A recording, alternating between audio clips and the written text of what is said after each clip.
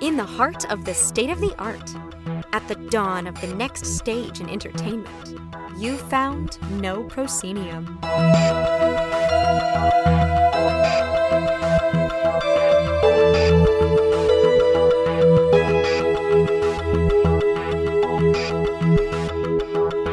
You have indeed found No Proscenium, the voice of everything immersive. I'm your host, Noah Nelson.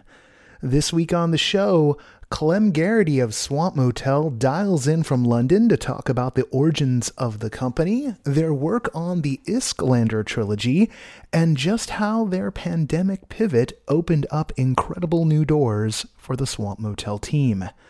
Julie Tremblay of PHI taps in to share with us the installation side of The Infinite, their collaboration with Felix and Paul Studios that is currently in Montreal and headed to Space City in Houston in December.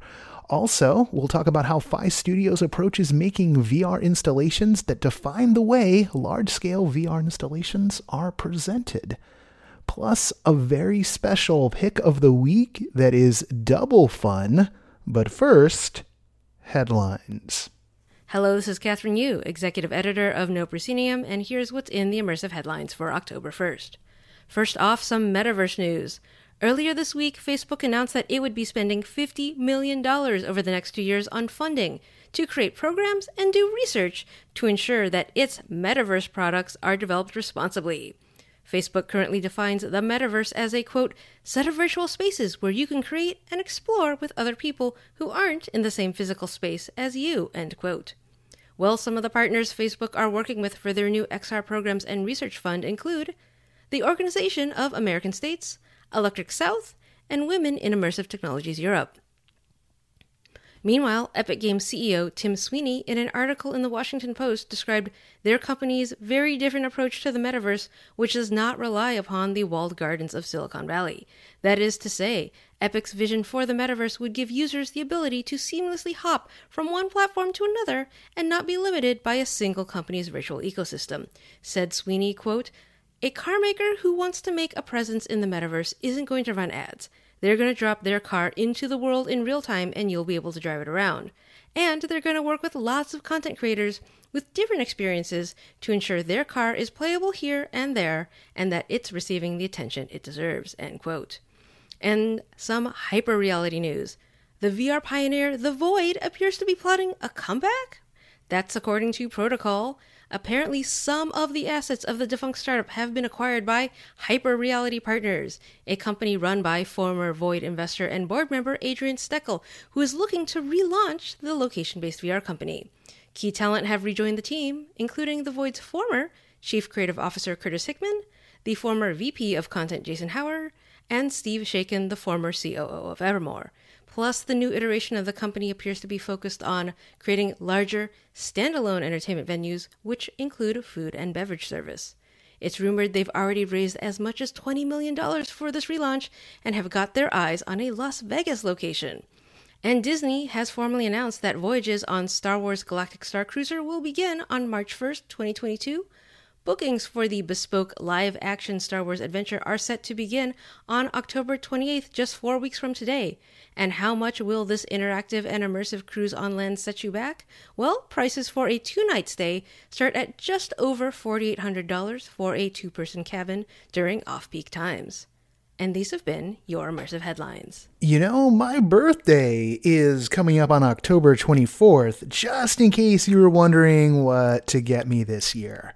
Speaking of October, this, the greatest month of the year, sorry, every other month, is not only spooky season, it's also festival month, with a host of film and XR festivals underway around the globe and on a screen near you. Let's give you a quick rundown of what's either running right now or about to pop off. Right now, Vancouver International Film Festival's Immersed is running through October 11th, and it's happening across 6 online platforms, including the YouTube VR 360 channel with 16 pieces in this year's curation. British Film Institute's London Film Festival starts October 6th and runs through October 17th with the LFF Expanded Immersive Art and XR Strand featuring 18 projects from 13 countries. These are available both virtually and in multiple venues around London's South Bank.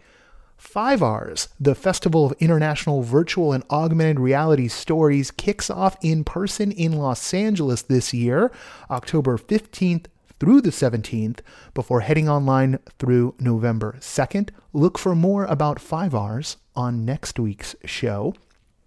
Indiecade, the International Festival of Independent Games, has multiple events this month, with the Playable Theater Live-Action Game Symposium on October 16th, followed by Indiecade Festival October 22nd through 24th.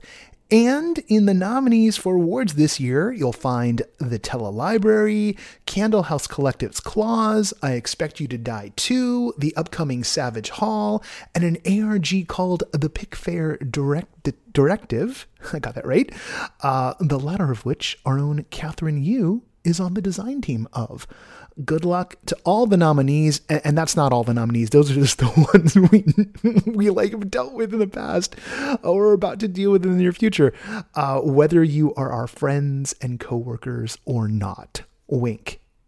Oh, I wasn't supposed to read that part. Finally, Raindance Film Festival's Raindance Immersive has a lengthy run starting October 27th and carrying all the way to November 21st with around 30 experiences on the docket, including favorites like Kusunda and Welcome to Respite.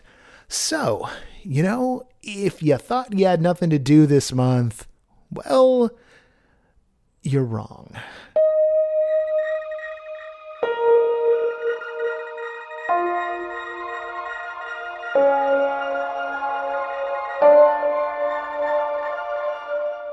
Joining us now is Clem Garrity, the co-founder and creative director of Swamp Motel. You might know Swamp Motel from their Islander trilogy. That would be Plymouth Point, The Mermaid's Tongue, and The Kindling Hour, which have been delighting fans of immersive work online with their ARG-esque escape antics. For a lot of lockdown and the post-lockdown world we now find ourselves in. Clem, thank you for joining us on the show. Thank you for having me. I love that intro. You said it much better than I could say it myself. Aw, thanks. I'm barely awake when I'm doing this, so sometimes I think I should just stay asleep. Yeah, I'm impressed. You do this long enough and you actually do it better in your sleep, because then the little voice in your head saying like, that was wrong, doesn't come up. Oh, look, he's here. You and your co-founder, Ollie Jones, have been working together since university. First as part of the comedy troupe Kill the Beast, and also with Punch Drunk. So I know our audience would be really curious as what your trajectory was circa, let's say January 2020, just picking a random date out of that. Yeah, I wonder how you landed on that. So we worked together at university. That's how we met, and we continued to work with each other for about 10 years after that, creating theatre independently together in and out of different companies, and we loved it. We really liked creating work together. It didn't necessarily pay the bills as much as we enjoyed one another's company. So we established Swamp Motel in about 2017, 2018 as a kind of a way to allow us to start using our creative brains and creating theatre and immersive experiences originally purely for brands, be that for corporate events or product launches. We noticed that a lot of brands were trying to do what immersive theatre makers were doing, and we thought they were doing it pretty badly. So we thought we should set up a company that quite blatantly said to brands, we'll do this for you. Don't try and do this yourselves. Use people who know what they're doing. And cynically, please, cynically or not, we'd been working in the fringe theatre world in London for a long time, and we probably just wanted to start playing with bigger budgets and getting paid a bit better. So I don't think that's a dirty thing to talk about, and I think it's good that we did that. So yeah, we were doing that for a couple of years and thoroughly enjoying it. And the start of 2020, we were booked in with a lot of brands. We had a lot of upcoming work. These events, obviously, you're months in the planning and building of things. And then, we never foresaw having to turn our hand to creating our own stuff again, at least not for a few years. Then this little thing happened, which I guess kind of halted everything. And the trajectory of work that we had planned that would take us throughout 2020 and 2021 completely just dropped out from under us. All of the brands and the clients that we had, upcoming work attached with, they paused on everything. They wanted to stop spending any money until they knew the lay of the land. And we suddenly had no work ahead of us. It was a thrilling time. You hadn't been doing original stuff, and you find yourself, like all of us did, with just floating in space. Was the Islander trilogy, was this something that was like bouncy around your head already, or was this absolutely just what can we do moment? Yeah, it was a bit of both, I would say. So we had in the back of our minds when we set this company up that the clever thing would be, we'll make work for brands and corporate clients, and that will subsidize eventually our own independent projects. Because the Christopher Nolan model. Yeah. One for them, one for us. Yeah. Yeah. And many people have called us the Chris Nolans of the immersive theatre world. Don't include that, please. We wanted to follow that model. It made sense to us. It felt a bit like we were being clever, and we didn't think we would be able to do that this quickly. We thought that would probably be year 5 of Swamp Motel. So the work drops out, we get locked in our homes, and we suddenly thought, well, first of all, we're going to go mad if we're not making something in this time. That's just the way we are. I think we would have gone a little bit crazy. And secondly, we thought, how can we prove to clients that you can still make stuff? You can still engage audiences. If anything, they need engaging more than ever, at this point. And we'd all probably watched Tiger King 2 or 3 times by that point. So we were becoming a bit bored with Netflix. So we just thought, okay, if we're used to creating immersive stuff that drags audience members out of their auditorium seat and brings them into the heart of the action, how can you do that on Zoom? How can you take this tool that we're now all becoming pretty familiar with and sort of shake it and use it in a different way that's going to upend expectations and give people a more exciting hour when they sit down? And we also wanted to create something, people go to the theatre, immersive especially, to connect with one another, discover a space with their friends and a narrative, and also with performers. So we wanted to recreate that feeling and make something on video editing software where you could hang out with your friends, but you'd also be doing something. You're not just doing a quiz or catching up with your mum for the 5th time that week because you had nothing else to do. So and then the idea for the sort of plot and the narrative, I suppose, we suddenly could just go carte blanche. And we were like, okay, what excites us? What's fun? We were kind of inspired a bit by things like, it felt natural to look at things like Rear Window, right? We were suddenly all trapped indoors. Yeah. So what do you do when it's literally an armchair thriller? You can't move. And then also, don't fuck with cats. I'm assuming you're going to. Oh yeah, don't worry about that. Okay, great. We love to swear. I've not even used the C word yet. Oh God. Okay, maybe that you can cut. By C word, I of course mean creativity.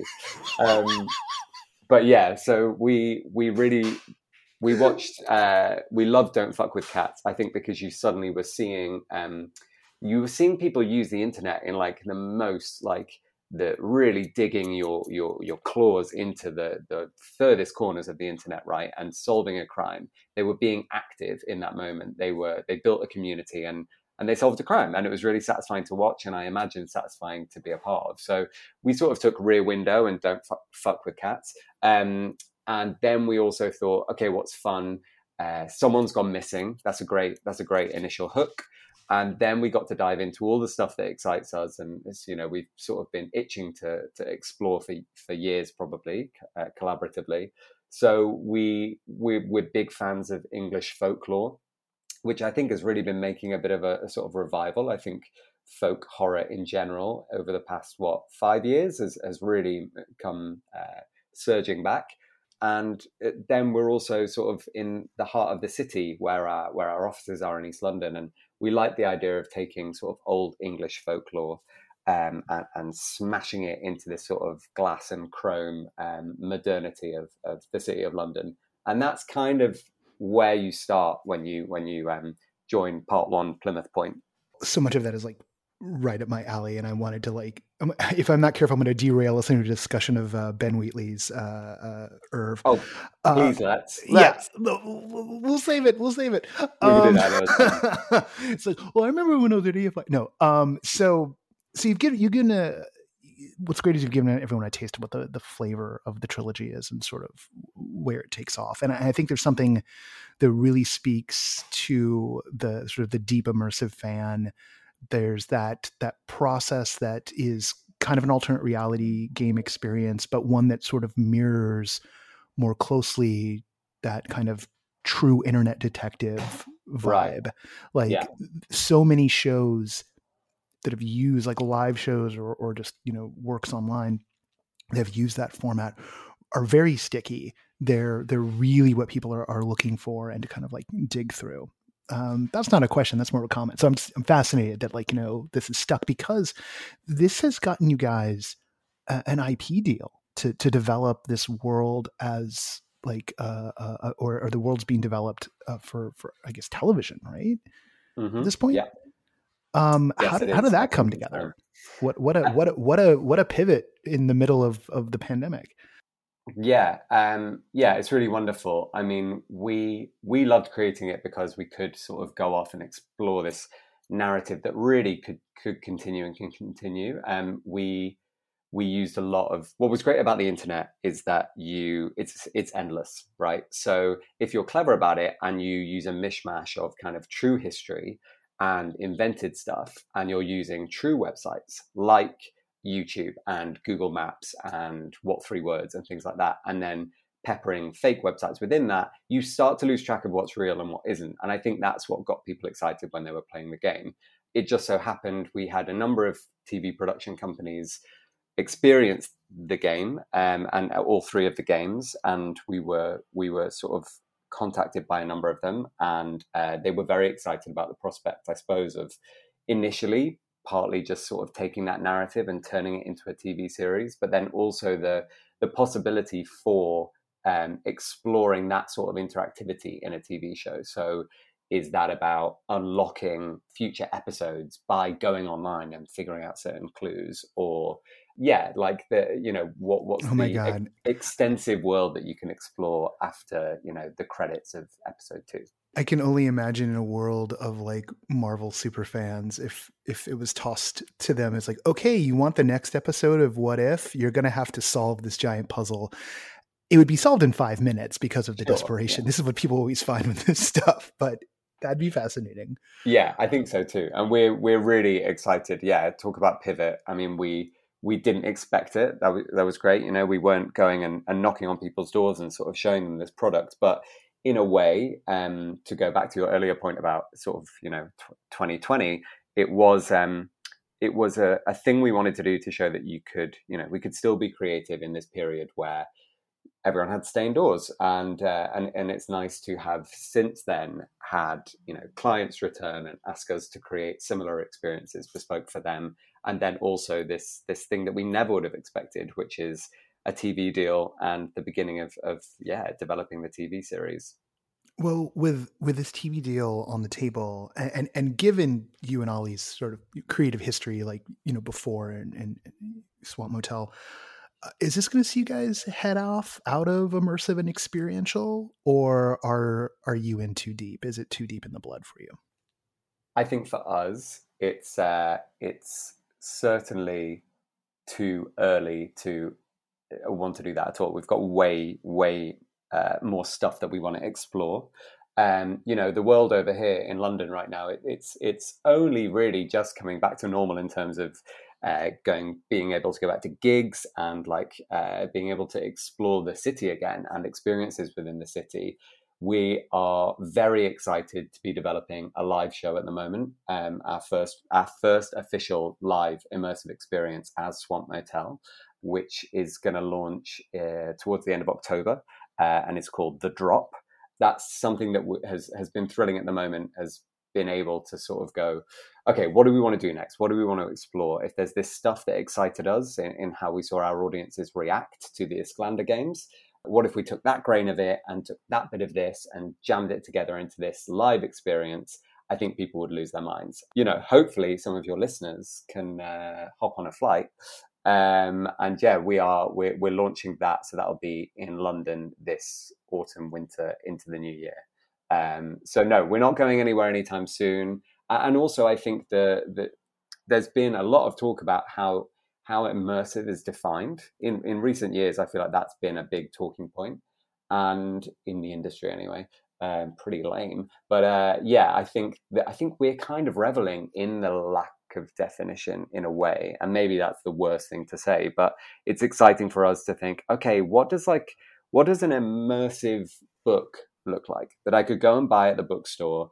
And is it one chapter is completely blank and you've got to figure out how to read these pages? Is it that I need to read a chapter of it in the mirror? Does the actual content lead you to something out in the real world if you crack a series of clues? Like, I think that sort of stuff is exciting us, and I don't think we want to inhibit ourselves by only pursuing online or only pursuing TV show development or purely live theatre. So we're excited about the whole cornucopia of possibilities. I think COVID has made us realize we can be creative in a million different ways than we ever thought we could before.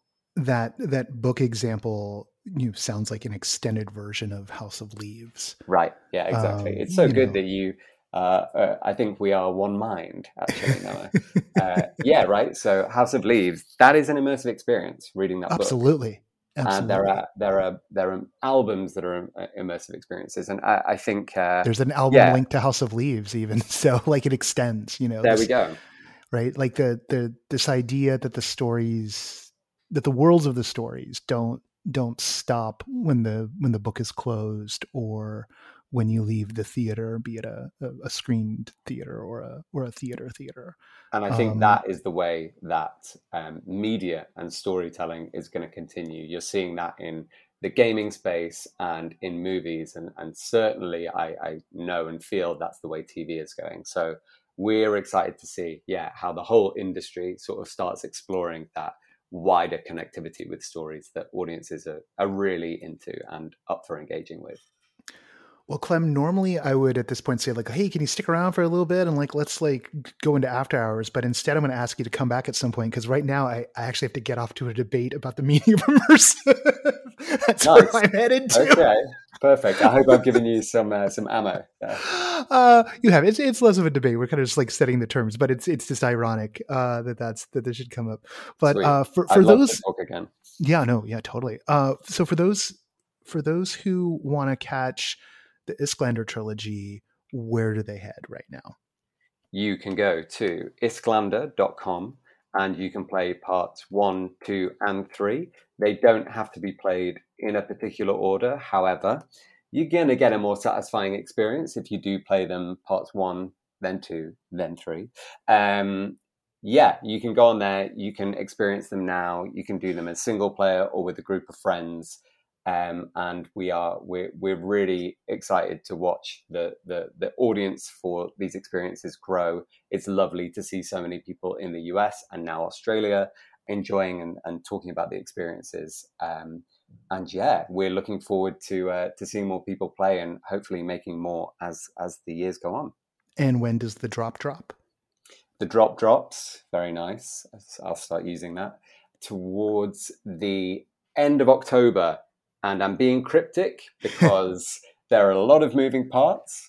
So there'll be certain things released at certain times, but announcements are going to be happening in the coming weeks.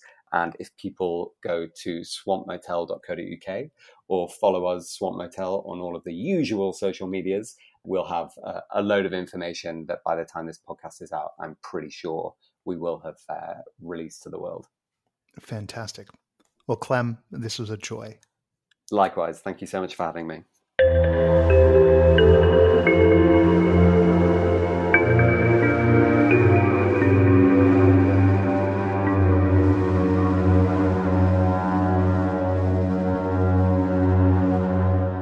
Hey there, everybody. We've reached that part of the show where we unveil the pick of the week.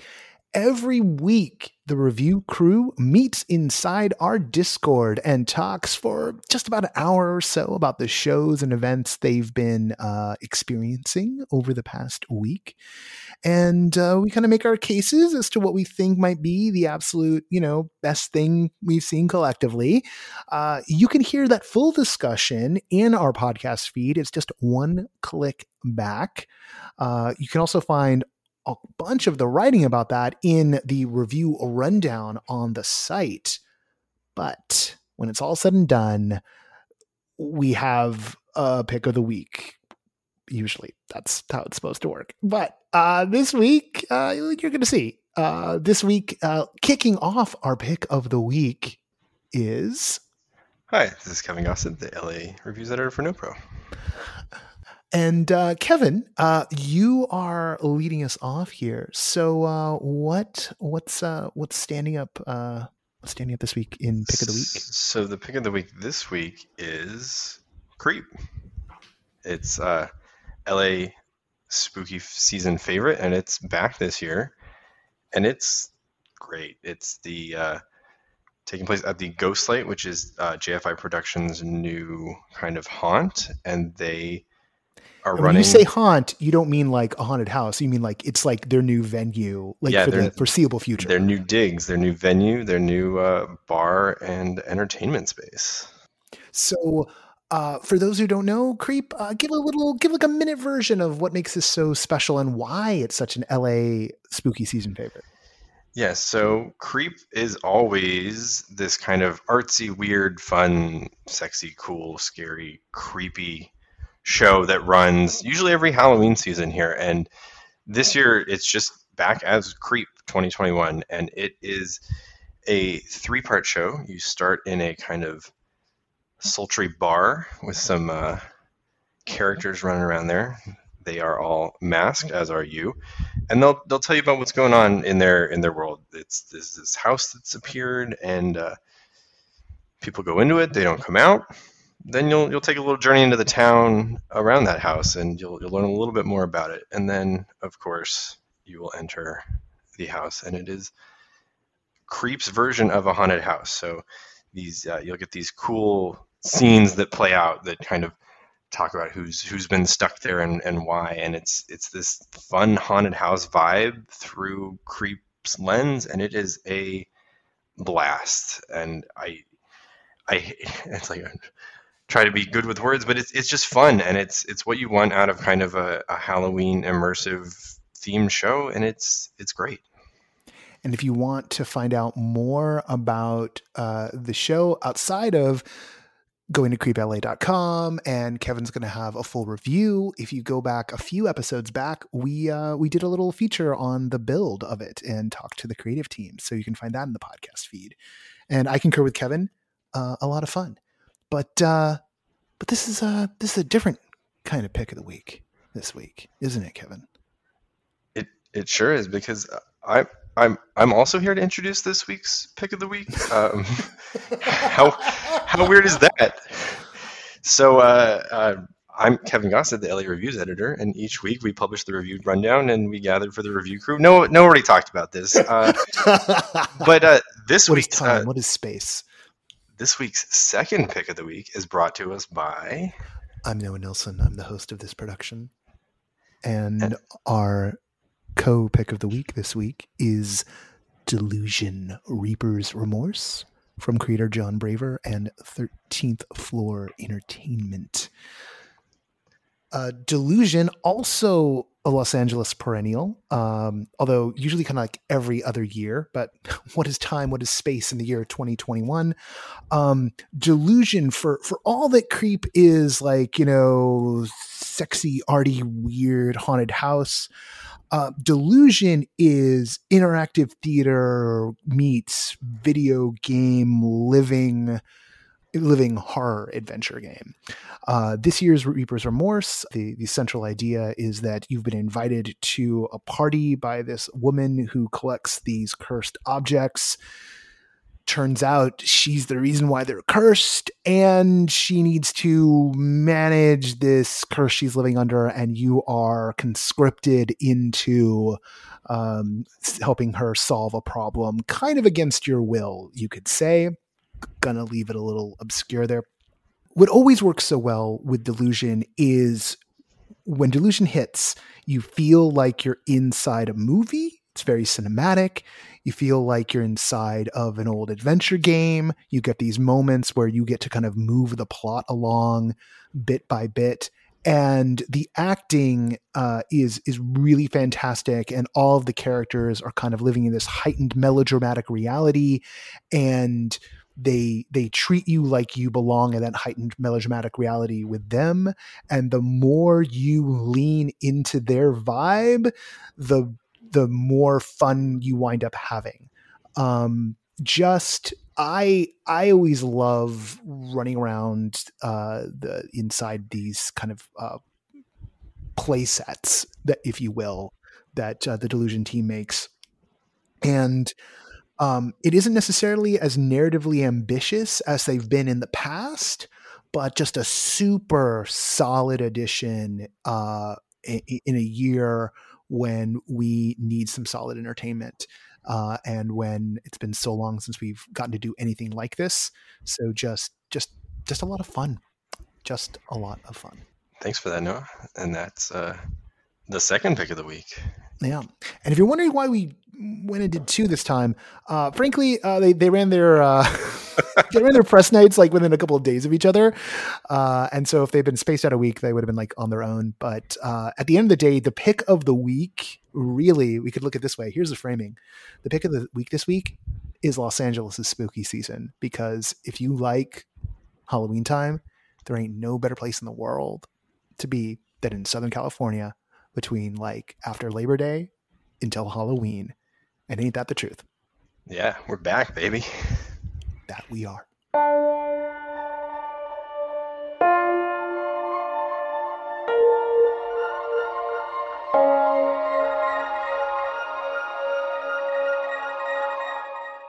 Joining us now is Julie Tremblay, the executive producer of exhibits and installations for PHI Studio up in Montreal. Julie, thank you for joining us today. Hello, Noah. Thank you for inviting me. We're going to talk about the Infinite, and we had Felix Lajeunesse on a couple of weeks ago to talk about the virtual reality side of the exhibit. But we wanted to talk to you because PHI Studio is building it. We wanted to talk to you about the installation side of things. So from that point of view, what is the Infinite? The intention of the Infinite is to bring you closer to space that you could never be in. So it's really a narrative journey through space where there's multiple rooms where you're going to experience different things. And part of the experience is in VR, but it's not all about VR. It's also about projections, video content, lighting. And it's really a journey to space that we're trying to bring the visitor on. How does that manifest? We've been working a lot with really high walls and trying to work with the high ceiling, having everything like bigger than nature to really explore the immensity of space. So when you come aboard the Infinite experience, you're going to first experience a takeoff, have the not the sensation, but hear the astronaut speak about the emotions that you feel when you have to left everything behind and when you're ready to go to space.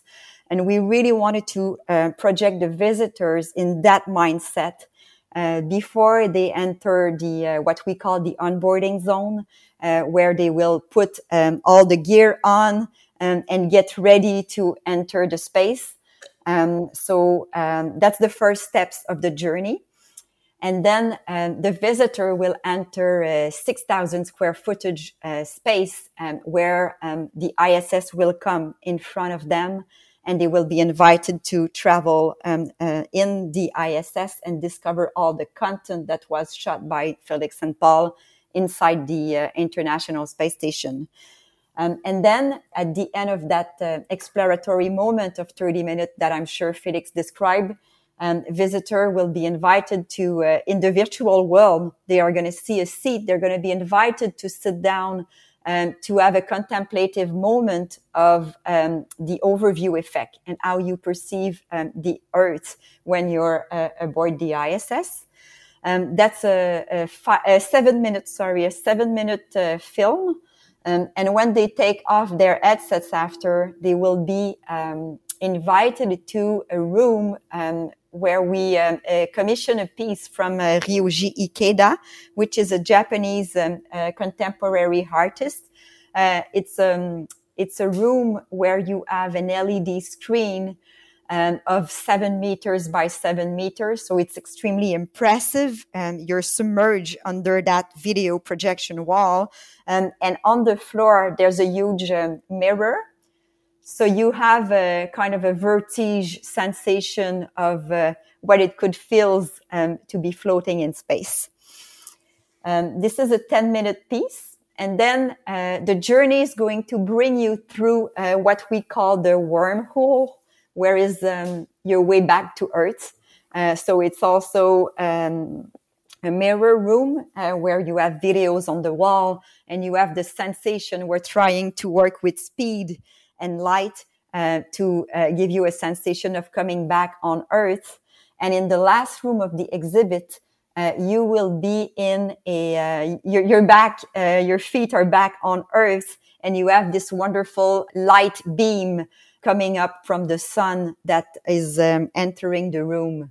And that's, your way to get out of the experience. So it's a 60-minute journey overall. When I was imagining it, I didn't realize that so much of the installation part was on the kind of the back end and on bringing you back to Earth as part of the journey. Could you maybe talk a little bit about that choice to like kind of have so much after the VR bit? Because I think in a lot of the installation pieces at museums I've seen that have, if they've been particularly large, like Carnegie Arena, when that, which I know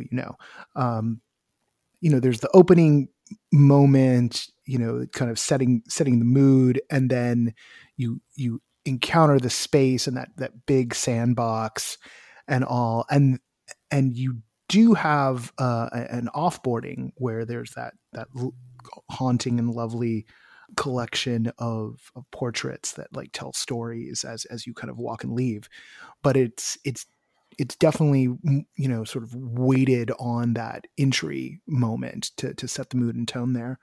So like talk us through this a little bit. This is such an interesting choice. It was really part of the initial intention of the project, where it was not all about VR. We really wanted to make a project where art and technology will come together.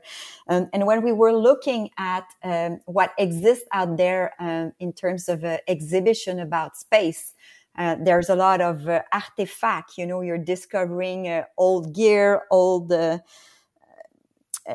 artifact from spaces, and we really wanted to go away from that and create a balanced experience where, yes, we will be talking about VR amateur and lovers, but we really wanted to reach out also to people that are more interested in contemplative narrative.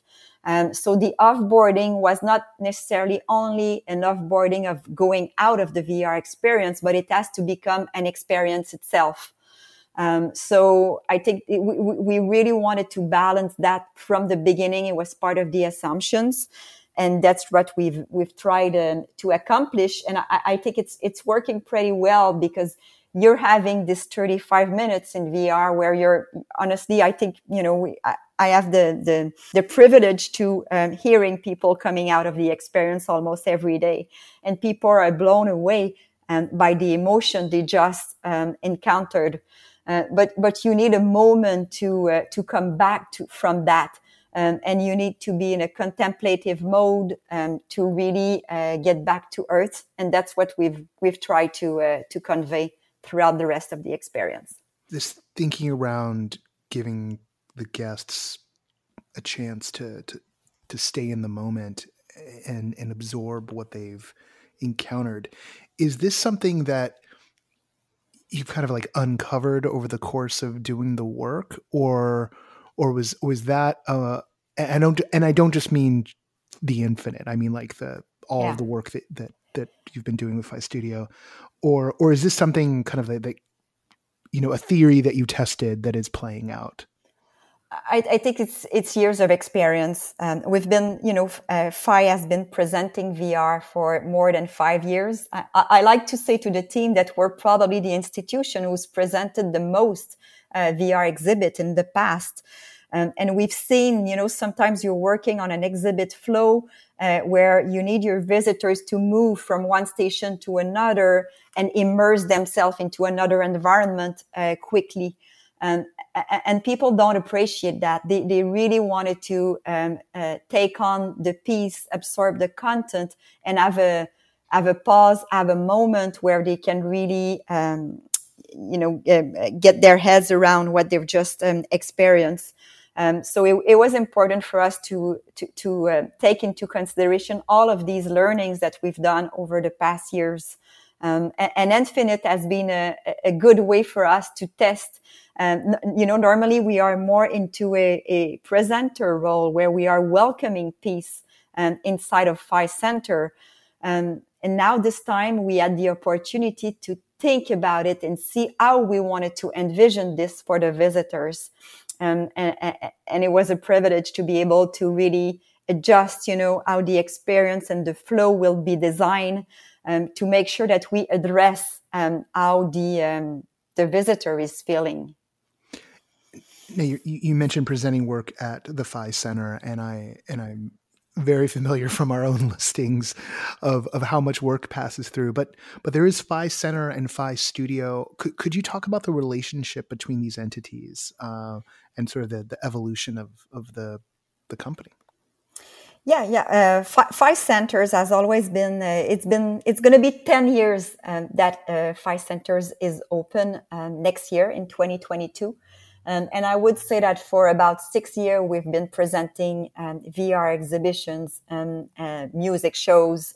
It's really a destination in Montreal to experiment art. And we've taken a positioning of presenting the best of art and technology. So that's really the focus of PHI Center. But over the last 2 years, we've started working now with collaborators and getting involved in the development of the piece itself. So it started with how can we present the piece in terms of scenography, of onboarding, of offboarding. But then we welcome a first resident artist, Diego Galafasi, in 2019, and we've developed a magic leap, an augmented reality piece called Breathe that we presented to Sundance. So that's a little bit our first how the studio was born. We realized that yes, we wanted to present the piece, but we also wanted to contribute to it, and not necessarily in terms of scenography, but also in terms of developing content. And that's the way also we kind of work with Felix and Paul on the Infinite, is that we've worked, some of our team members work with the interactive team at Felix and Paul to really envision the narrative of this experience.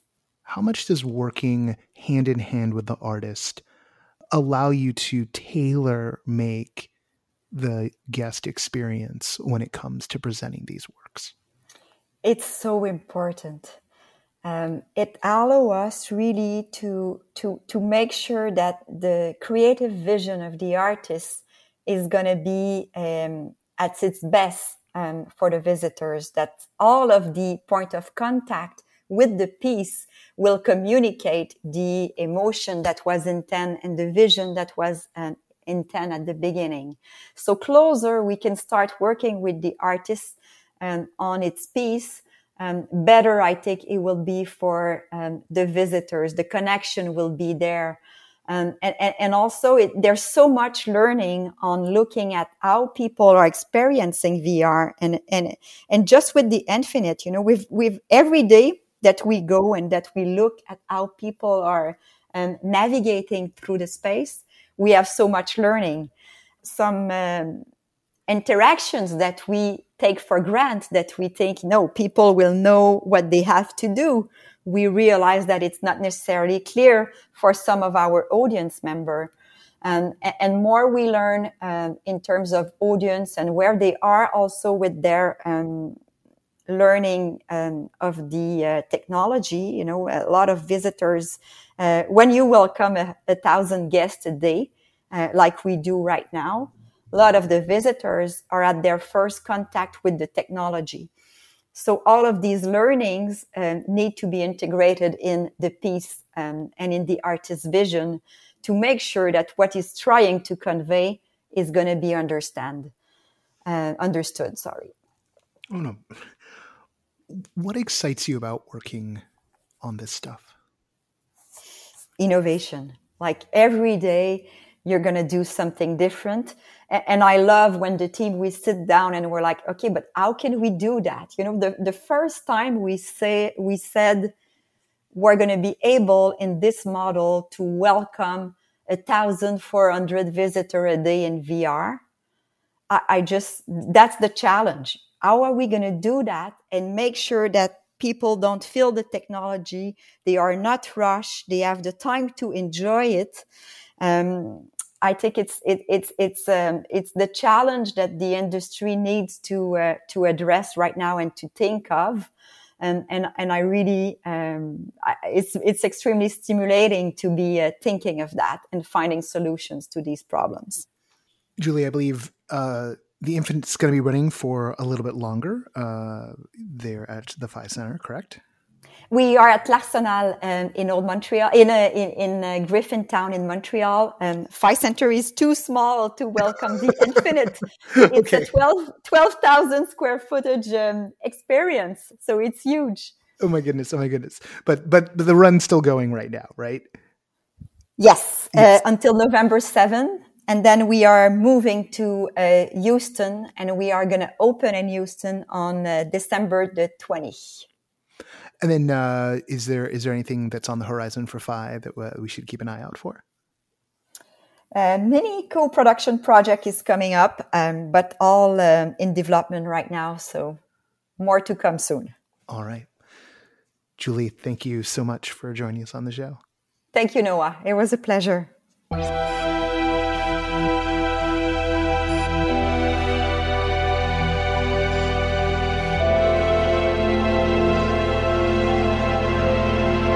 And we've come to the end of the show, but do stick around because we've got a few more announcements to come. I do want to thank Clem and Julie for being our guests. I want to thank Catherine for handling the headlines and Kevin for co-anchoring Pick of the Week with me this week. There is a lot going on. And let's start with the next stage. We announced 2 new speakers this week, adding them to the lineup. We've got even more getting added on next week. And we're going to start also rolling out and letting everyone know from the request for proposals who we're bringing on. A lot of exciting folks there. But right now, very pleased to announce that Arisa Puno, creator of The Privilege of Escape, who was tapped as one of our Horizon speakers for 2020, is on board to appear coming up January 7th, 8th, and 9th at the Pasadena Playhouse this coming year. It's going to be so good to close the loop and get Arisa on stage and talking. Also joining us, and he was going to be a surprise at 2020. That is Hamish A. Jenkinson. Hamish is one of the co-founders of The Department in the UK. They work on some really large experiential activations on the marketing side of things. But Hamish, like so many of us, has his roots in theater. He founded the London Old Vic Tunnels back in the day. And nowadays, the department works with some of the world's biggest brands. FIFA, BMW, the BBC. They actually just did a giant projection mapping job on BMW's headquarters. I think I got that right. I think it's the headquarters. The department also announced not too long ago that they struck a deal with Warner Brothers to do some stuff with the DC Comics characters. So that's interesting. At least I think it's interesting. That was in the trades a little while ago. So yeah, Hamish is going to be around to talk. And so is Arisa. And we've got a few more folks we're going to be announcing next week and a whole bunch more that we're in negotiations with. If you were a 2020 badge holder, you are able to buy badges now. I gotta be careful. There's streaming passes and there's on-site badges. You're able to buy badges now. The codes which have your proper discount are being emailed to you here on October 1st and over October 2nd. I'm doing all this work by hand, so it goes slow. I wish it was otherwise, but it takes a while. So just slowly getting through everybody. We got about a third of the codes are already out. The next 2/3 will go out in these next 2 days. It's what I'm going to get to spend my Friday evening doing. It's really, really fun. It's not fun at all. It's tedious. But we do it, and we do it that way because we want to make sure that we honor what we promised. So for everyone else, badges are going to go on sale October 13th. That's when badges go on sale, and the price is $650 for the 3-day event. And we are going to have festival elements at this year's event. So the next stage is a summit with a micro festival, and very excited. We're going to be announcing some of the festival components soon and getting that all back together. Doing the thing we wanted to do and set out to do. And hey, we are looking for, in fact, let me package this next bit together. All right. I hope you're still around. This is our October pledge drive for NoPro. But remember, NoPro is transforming, the organization's transforming into the Immersive Experience Institute. We do have a fiscal sponsor in the form of Producer Hub, and we are able to take donations, nonprofit donations. If you want to invest in our long-term existence and the work that we're doing, contact me, Noah at noproscenium.com, and we can talk about that. If you want to sponsor the next stage specifically, we have a whole thing there. Jacob Patterson, formerly of Think Tank, these days of Hijinks, can be reached at jacob@hijinksarts.com. That's if you want to get involved in the sponsorship of the next stage event. And we've got all kinds of tiers ready to go, from little things to just making a big splash if you represent a big company. Eager to get that underway.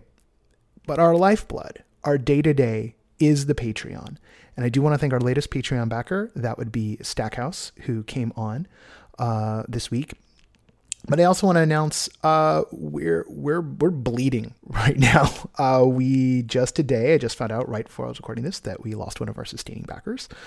It happens. Don't know why. Sometimes things just happen. Sometimes people drop out. They come back. All sorts of reasons why. Sometimes people find it's like, oh, they're not interested in this anymore. I don't know. Don't know why. Maybe I'll find out. They didn't reach out. It's okay. Not angry. Not upset. Oh, not upset with them. Upset with the world. Look, I'm not an eccentric millionaire who does this for fun. I wish I was. I really wish I was. Because that'd be awesome in so many ways. And I do good things. So wish me luck with the lotto this week. It's a lot of money. Right now we've got about $2,000 a month coming into the Patreon. I live in Los Angeles. These things don't add up. I've gone into pretty significant debt over the past decade. making all this stuff happen. And with the pandemic, even more making sure that we didn't disappear. If that debt didn't exist, the $2,000 a month we got off the Patreon, it'd be enough for me to squeak by. But it does. Oh, it does. So just to be blunt, if the fortunes don't change in the macro sense, whether that means getting some big donors in to fund the Institute, or vastly increasing the small dollar donations we get off of Patreon, we're only looking for $2 or $5 a month. If we can't make the dynamic change, if we can't create some more resilience in the system, I will be back to freelancing, and we will be dialing back what we do majorly, just majorly. There's no way around it. And I don't want to do that. I want to expand. I want to expand what we're doing. I'm very excited about the prospect of making more NoPro, of making, creating the labs for the Institute, of doing more events, and also being able to take, the imaginary free time I have and using that to help organize even outside of these channels. But we need your help. We do. I do. I need your help. If you already give, I don't want you to give more. I really don't, because that just scares me. All right. When we get big backers, it scares me because we lose one, like we lose today, and it's a psychic damage. I can't take any more psychic damage. My meter's maxed out. If you're already giving at patreon.com/noproscenium, let people know about the work we do. If we spread the word, we increase the net, and we've got a relatively good conversion rate. So if we can increase things. The sign I'm looking for is for us to hit 400 backers by the end of the year. Not the end of the month, by the end of the year. And we have 341 right now. So we've got 3 months, 20 backers a month, $2, $5. That's it. Cost of like a cup of coffee, a latte a month. And that'll give us what we need to keep on expanding, to make the case, to demonstrate to the folks who are thinking about giving us institutional style money, who want to make a real, investment, not with a sense of getting ROI, getting cash back, but a sense of like deepening this community. They'll look at the numbers. They'll see that we have 400 backers, and they'll be like, oh, this is a real thing, right? It's not just that they have this many thousand people in their Facebook group and this many, hundreds of people in their Discord and this many thousands of people on their social. Like, there's people who are putting money into this. That means a lot. And I think, we do good work, and we'd like to do better work. And we need you to help spread the word, and for those of you who haven't given yet. So that's the beginning of the pledge drive. If you have bigger resources and you want to sponsor the summit, reach out to me, reach out to Jacob. If you want to sponsor the Institute, reach out to me. We can make things happen. We can make things happen. You can make things happen. And if you know those who could make a difference for us, please. Or if you know what the lotto numbers are going to be on Saturday, tell me those now. There's still time. Don't tell me the Saturday numbers on Sunday. I won't find it funny. Okay. That's all that. Let's get you out of here before the hour's done. Thank you for listening. If you're still listening, it's uncomfortable for me too. But I got to do it. Please spread the word. Please. The sustaining backers, the people who are still with us, for No Proscenium are Ari Hurston, Brittany, Deborah Robinson, Elaine, Jay Bushman, David Bassick, Lonnie Hanson, Paul Farnell, Mark Baltazar, Samuel Mustry, Sidney Guillory, and Jan Budman. Thank you all. I know it's a lot. The associate producer of No Proscenium, the podcast, is Parker Sella. Music for No Proscenium is by Chris Porter of the Speakeasy Society. Special thanks to Siobhan O'Loughlin for voicing our intro. Catherine Yu is the executive editor at NoPro. And this monstrosity is all my fault. I'm Noah Nelson. And until next time, I'll see you at the show.